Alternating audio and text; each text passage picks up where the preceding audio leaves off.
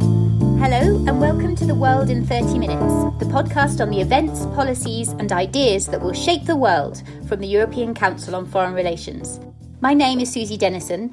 I'm the Programme Director for European Power and I'm standing in for Mark Leonard this week. We're going to be talking about Europe and the battle of narratives during the COVID-19 pandemic. And I'm really happy to welcome two ECFR Council members for this discussion, Christine Ockrent and Julia de Clercq-Saxe. Christine is a renowned journalist and presenter of Affaires étrangères at France Culture Radio, and Julia is leading research at Oxford University on the role of language and emotion in the EU's narrative, with a particular view to geopolitics. So thank you both very much for joining. The outbreak of the coronavirus pandemic has put leaders around the world and the way they communicate to the test. Every country wants to project themselves as a strong, capable crisis manager. And in these past months, we've seen how the ability to supply others with medical equipment can become a powerful tool. We've seen attempts to discredit other countries and their political systems over their response to the pandemic. And we've seen scientific facts being challenged by alternative facts and disinformation.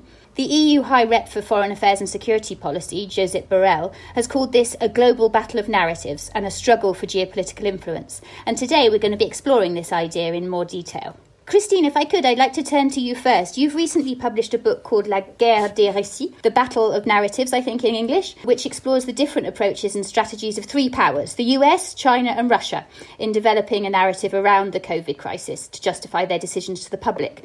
Can you briefly start us off by explaining the key takeaways for you from carrying out this work?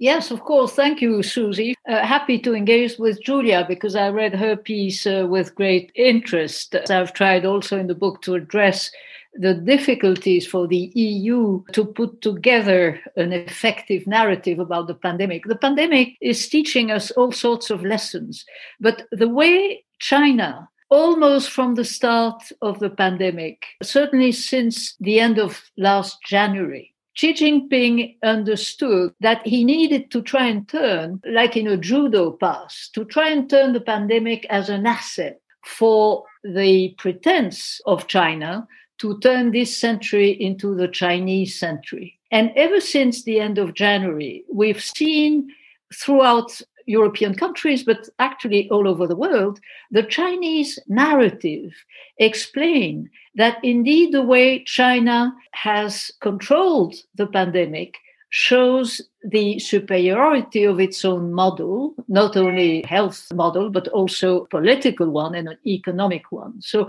that has been really, I think, a fascinating exercise. And this very day, you have stories coming out of Chinese media, which of course are all under regime control, explaining that the origin of the pandemic is not Chinese. Either it's coming from imported food, from Europe in particular, frozen salmon, or, and that has been the storytelling throughout the past months, it's been coming from Italy, it's been coming from India, or maybe even the US military when they took part in some exercises in Wuhan in October 19. So you have an extraordinary construction from Beijing about turning the pandemic into a narrative which explains how China is the leading power. Facing that, we've had the richest country in the world, the one which has the most Nobel Prizes, the most extraordinary universities, I'm talking about the United States, really falling into collapse with the highest number, unfortunately, of dead, and the outgoing president turning his own country or his own narrative of the pandemic into really a caricature. And we've seen, beyond Trump, let's not lose time with that, although, in my view, he's very much responsible for this current disaster.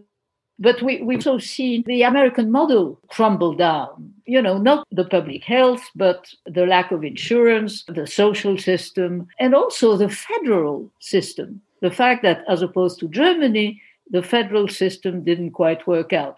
One word about Russia, which is also fascinating, as indeed Moscow is trying to put forward his own vaccine that was announced by Vladimir Putin himself on the 11th or 12th of August. At the time, he said that one of his two daughters had already, with vaccine being tested in any form or fashion, given a shot. And this week, you can see Russian authorities putting forward the fact that this Sputnik vaccine is more effective than any other. One word about the EU before turning over to Julia. You make a very good point when you say that political narrative needs emotion. And it is very difficult indeed for the EU, in spite of Borrell's insistency on the fact that we need a European narrative. It's been extremely difficult for the EU as such to put together a narrative, because each of our countries tried to face the pandemic on its own at the beginning. And then it became obvious that we couldn't do anything on our own. Yes, I absolutely want to come on to Europe shortly, because I think there's a lot to dig into in what you're saying there about the point on diversity. But before we do, can we just stay? You've talked about, Christine, the way that China and Russia have kind of stepped up their engagement very quickly in the battle of narratives. And I like this image you've given us of this as a judo pass. Julia, in your piece for ECFR, you've looked at this in relation to their interference in Europe and its neighbourhood, and their attempts to portray the EU and democratic systems more broadly as being too weak and too slow to contain the pandemic. This is something we've been looking at in ECFR's polling work as well in late April and early May, where we looked at perceptions of China and Russia in Europe after the first wave of the virus had struck. And in fact, in 8 of the 9 countries we surveyed within the EU, the share of respondents who'd adopted a more negative view of China in the past year had increased. And in some countries, this was even as much as by a factor of 10.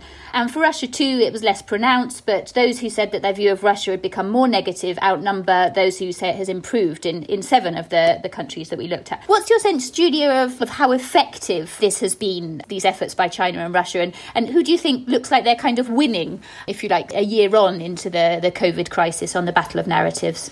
Thank you, Susie, for having me, and thanks, Christine, for suggesting this great debate. And I think it's really an important issue and an important time. Before I get to, I think it's a bit early to start saying who's winning right now in the midst of this battle that we're still in. But let me maybe set the scene a little bit, why narrative matters so much for Europe and where we are. And then we can get to some of the issues that Christine already raised, the role of emotion, and also how effective have been other powers in undermining the EU's narrative and the EU's image. I think the key point where we are right now is that, narrative has always been crucial to the European project, of course, because it is something that's still relatively new, and sort of discussing who we are and what we want to be doing was always crucial, but it was usually internally focused, right? It was sort of an identity building project, and it still is in some ways. And of course, now this identity is being questioned not just from within, but also increasingly from without. But I think what's crucial is that this is happening from both sides at the same time, and there's an interplay between the two. So there are populist forces within the Union that are challenging the sort of wider narrative of Europeans having a common identity and the necessity to work together on some of these essential questions that are facing us geopolitically. And as both of you have already stressed, both China and Russia challenging the idea of Europe being effective and united. I think that's the one narrative that's out there that we've known for a long time from the Russians, but also the Chinese, the sort of Europe is too weak and too slow. You've already said that, Susie. And also Europeans are divided. And of course, there's been a lot of playing, sort of divide and conquer. And then also this idea that democracy in itself is actually a system that's very ill-suited to dealing with the challenges of our time. And I think that's something that's crucial. Again, narrative, the sort of battle of the narratives is nothing new. Sort of political propaganda has been around for as long as politics has been around. So we've known these challenges since ancient Greece. But what we now have is, of course, also, and I hope we can get onto that a bit, sort of new technologies that amplify all of this. And I think the COVID crisis is an interesting window into that because, Susie, as you've said, foreign powers have been interfering within Europe and also projecting into the neighborhood. And we're at a time where it's much more difficult for people to sort of see what is right and what is wrong, or what is actually factual information and what is misinformation. You're also right, and I think that's quite crucial, that through the pandemic, China's image especially, even though they started off on a sort of high point, being quite destructive, if you will, and sort of interfering in European publics and Italy in particular, trying to divide European member states, and also in some of the neighbor countries, Serbia in particular, really being very forceful and sort of portraying themselves as the real saviors. And Christine talked about medical equipment and providing masks. But really, I mean, across the board, as you've said, in several polls, we've seen China's image has actually plummeted. And there is something about this crisis that also requires a lot of sort of trust in institutions. And a lot of people have actually turned again to political leaders where there has already been trust in the political system. So I think we have a mixed picture here. I think the sort of plummeting image of China can be encouraging for Europeans, something to rally around. Also, I think democracy is not done as a system, but also, of course, the crisis itself and the economic outfall that will come from it even more makes publics a lot more vulnerable. So I think that's why the jury is still out. I think we're still at the beginning of some of the fallout that will come from this crisis. And so I think populations are also more susceptible still to misinformation, to feeling fragile and vulnerable and left alone. That's another poll that you've shown, Susie. Europeans did also feel quite left alone in this crisis. And I think that makes them feel more vulnerable. And so we have a bit of a mixed picture right now. Yeah, I mean, let's stay with this idea of, let's stay with looking at Europe in this. Christine, I'm keen to turn back to you. Intrigued to hear why you didn't choose, I don't think, to focus on Europe as one of the key actors in your recent book. But you've alluded earlier on to the issue of diversity in Europe. Do you think Europe is capable of coming up with a sort of a common story that speaks to people in different parts of Europe, that convinces in different parts of Europe? Are we capable of doing better kind of strategic comms around this sort of thing within the EU? Susie, I did, of course, cover Europe. Oh, I'm sorry. No, I mean, I hope it will be translated in English pretty soon. No, of course, because it was very interesting to see how common narratives is, even with a common pandemic, so to speak, is difficult to build. Why? Because in the case of Europe, first of all, we're all democratic systems. And that's a huge difference in terms of narrative, of course, compared to China and Russia. And especially with the role not only of governments, but social media, which are under total control in China and pretty much under control in Russia, although less so. To get back to Europe, first of all, and that's the unique process of the Union, we have very potent national narratives at work throughout Europe, very emotional. And look at the way that Boris Johnson has played the fact that the UK is the first European country to bring in the vaccine. It's so used to build up a national narrative. Of course, in the context of Brexit, it takes a particular importance. But beyond that, I think the difficulty, and that's why I read Julia's piece with great interest, the difficulty for a common EU narrative. And again, it's interesting to see that Borrell, together with von der Leyen, but especially Borrell, has persistently insisted throughout the pandemic, ever since it broke out, on the need to build such a narrative. But indeed, the EU communication is indeed cold fish, without any Brexit allusion there. It's rational, it's technocratic, frankly, it's quite dull. And so for narrative to be powerful, it has to bring in emotion, it has to bring in pride, it has to be to bring in national unity, which is what the Beijing regime is doing with such a degree of caricature that I think it may explain, by the way, the sort of backlash in European public opinion, which the ECFR study very interestingly underlined. So I think when it comes to Europe, as opposed to all the other examples in the world, we do have that sort of confrontation, even without bringing in the populist opinion makers in the picture. But we do have this sort of competition between a national narrative, which goes on, which is very much needed in our societies, and a common narrative. And so I think an ECFR plays an important role in that respect. How can we help build a common narrative that is more forceful, which has more impact on public opinion and especially on young people? Julia, you're obviously sort of a few steps removed now, although you have previously advised former high reps for CFSP. Do you agree with Christine's assessment of the EU narrative as cold fish? As you know, I mean, I've actually argued that the EU has a good story to tell in many ways. And so in my work, what I'm looking at is a little bit the how, the who, and the what of the narrative. So I'd say actually in terms of the what, the EU does have a good story to tell. Just heard that both in the neighborhood and in the union, not only has the image of sort of China plummeted, actually also the levels of support for European cooperation, and especially to get us out of this crisis and internationally, that's at a consistent high amongst citizens in terms of the political priorities that the European Union projects. Climate change, a more and stronger role on the global stage, of course, battling the COVID crises. These priorities actually overlap also with the priorities of citizens as well. I think in general, the idea still of being democracies and fighting for individual freedoms, even though that is being contested also within the union, and we see that these very days is problematic as well. But overall, that there's still a majority support for that. I think the coldness is maybe a good issue to look at.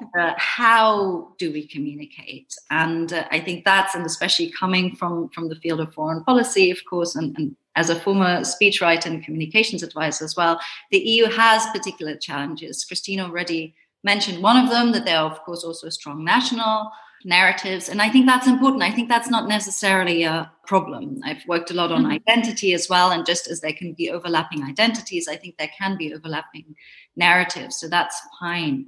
I think what's problematic or challenging, let's put it that way, is that, of course, we're at a time of extreme political turmoil and lack of trust. So on one hand, you need to communicate more immediately, more emotionally, more empathetically. And we've seen both in European countries and elsewhere in New Zealand, when you have political leaders that communicate in that way throughout the COVID crisis, they've fared extremely well, and not just in their popularity. I think that's important to understand. It's not just winning people sort of over in terms of your image, but actually in getting people to follow these sometimes pretty extreme measures, let's face it, in terms of changing their lifestyles in order to combat the virus. So the narrative is actually something that's not a sort of add-on and selling a sort of political message, but it's actually key to getting political results.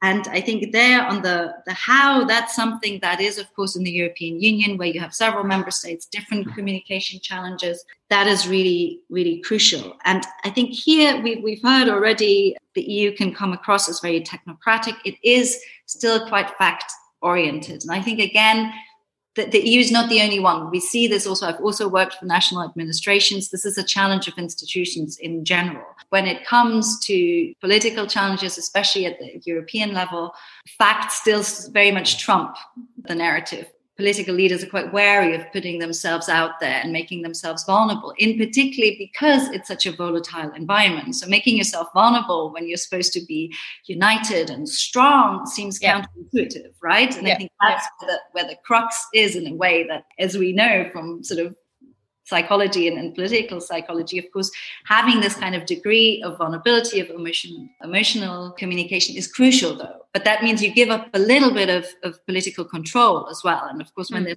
many actors in the mix, that becomes more challenging. So finding that balance is, I think, important, being personable. For political leaders that often seem very far away, and let's put it, I mean, they are often quite far away from people's daily lives. We do also have, and we've discussed diversity, we have very diverse politicians, of course. We have commissioners from every member state. So we do actually have what ECFR also has, a window into each member state, right? And we can use that much more. So we actually have that diversity that can be mobilized. So I think there is a huge potential there to use that more and to communicate in a much more immediate way, keeping a common message, but doing it in a much more diverse and more immediate way. So you've both now alluded to the sort of the broader context here that nations of the EU are trying to build these narratives in a highly competitive world in which powers need to defend their interests, and sometimes this is at the cost of other powers, or at least their narratives. And I'm keen to hear from both of you, if that is the reality that we're working in, then is there a way that we can build these national stories of competence and the ability to manage crises at the same time as investing in international cooperation and reinvesting in the multilateral system? This is a key goal that the EU institutions have set out in their proposed common agenda with the new Biden administration in the US, and we've heard very strong messages about the desire for re-engagement from the Biden-Harris camp. And what's your sense? Are these two sort of goals compatible in the current competitive environment? I would say it's high time for us, the European Union, to be selfish and to stress what our own priorities, what our own interests have to be. In, as you say, Susie, of course, a very competitive environment, but a scene where, and of course, we're all eagerly looking forward to the Biden administration, but the competition between the US and China will be the determining factor in the months and the years to come. And I think that in that context, the EU has to put forward ever more forcefully its own priorities, its own interests, and of course, the multilateral game, as you say, it's in our DNA. But again, I think we have to define our own priorities and to get back to the core issue, which is how to build up and improve a European narrative. I think that vaccines, it's an excellent story that can be told to our public. And it's a story where there are many factors that are brought in, because it's indeed a story where the Commission has played an important role in pre-ordering vaccines, in raising money. It's a story where we see the cooperation between American big pharma and a German biotech, and of course AstraZeneca and Oxford University. So I think that through the vaccine story, the European narrative is gaining strength.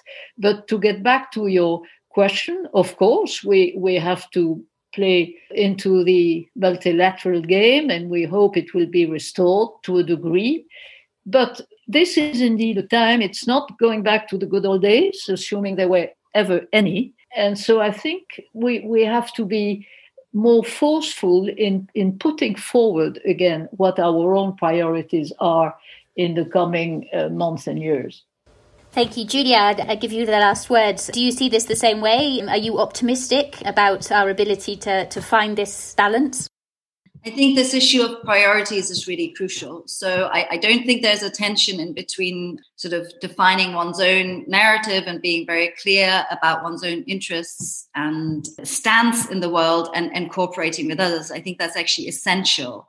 I think Europe's on the right path there. I think that the Trump years, in a way, have forced it to focus a bit more on common interest, on also facing up to this challenge that we discussed earlier, a little bit of Europeans feeling a bit more alone in the world. They now have potentially potent and very cooperative partner again. That's a great development on the side of the US and a partner that's very keen to work together.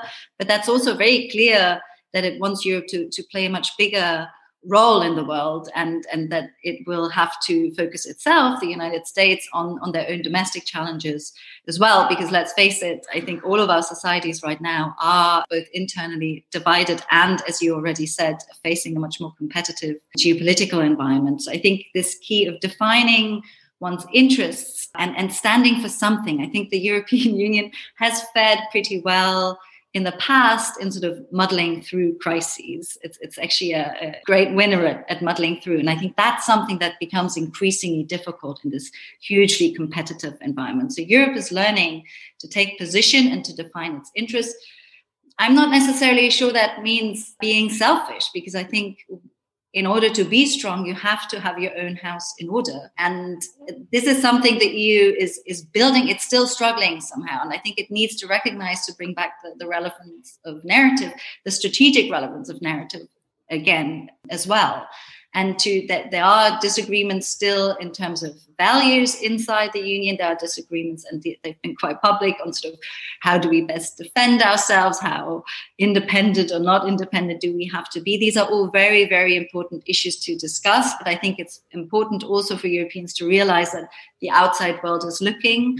And so they need to be very clear about what can we rally around, which disagreements can we have amongst ourselves, and in which fora do we discuss them, and what do we broadcast to the wider public.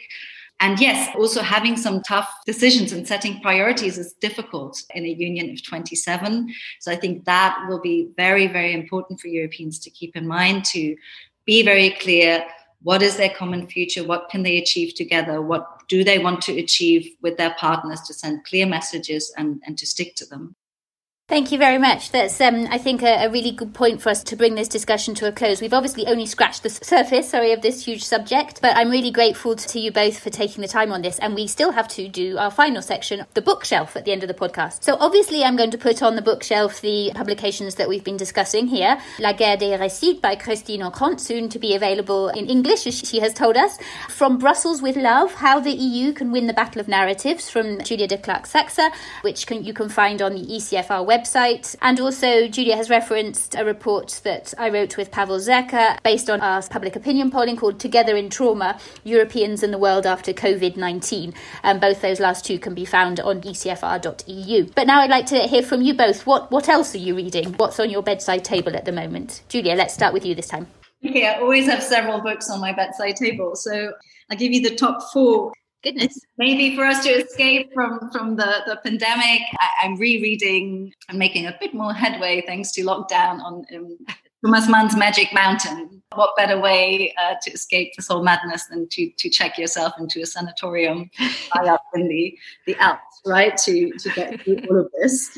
So I think that's always in just the beauty of the language. And also, of course, this idea of, looking at the world slowly crumbling while you're up there on your mountain. So if we're talking about narrative, that's one book that I come back to. Maybe on history as well, another one, nonfiction, but reads as beautifully as fiction, is Love in the Blitz by Eileen Alexander. These are love letters, actually, that have been written during the Blitz. And I think, again, a really nice window into sort of how to keep some sort of normalcy or even joy at times of really extenuating circumstances. I think maybe something also that some of us can relate to. Un pays pour mourir, which Christine might know, by Abdallah Taya. I think it's just been translated into English as well. A Country for Dying. This is a look at sort of two sex workers, and a North African and Iranian sex worker in Paris. And sort of this was written in 2010, but it kind of shows some of the European side, maybe to the Black Lives Matter, the echoes of colonialism. I think a really important part of the European narrative as well. And lastly, the book that I keep coming back to when it gets cold outside, by an excellent writer and a very, very good friend of mine, Taya Selassie, Ghana Must Go, which is just really beautifully written. It's the kind of sentences you can wrap around yourself like a cashmere blanket. Lovely. Well, they're very varied set of recommendations there. Christine, what about you? What are you reading? I'm being much more modest or frugal. So I keep going back to Stefan Zweig, Le Monde d'hier, the world of yesterday. I think it has very much with our difficulties to cope with adjusting such a fast evolving world.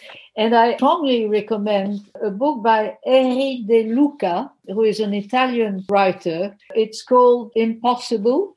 It's a short book. It's a fascinating dialogue between an aging activist. Of course, it all gets back to, the tragic history of Italy in the 70s and 80s, and a young judge. And it has to do with engagement, justice, friendship, treason. Fascinating. So I strongly recommend it. Well, thank you very much indeed. You've both been as generous in your recommendations as you have with your time in the comments in the substantive discussion, and I'm really grateful to you both for both of those things. But to draw it to a close now, if you've enjoyed listening to this podcast, please do let other people know by writing about it on your social media page or elsewhere. But above all, please do give us a good rating and review on whichever platform you use to download this podcast. And for now, from Christine Ockrent, Julia de Klerk-Saxe and myself, Susie Dennison, it's goodbye. The researcher for this week's podcast is Julia Reichler, and our editor is Marlene Riedel.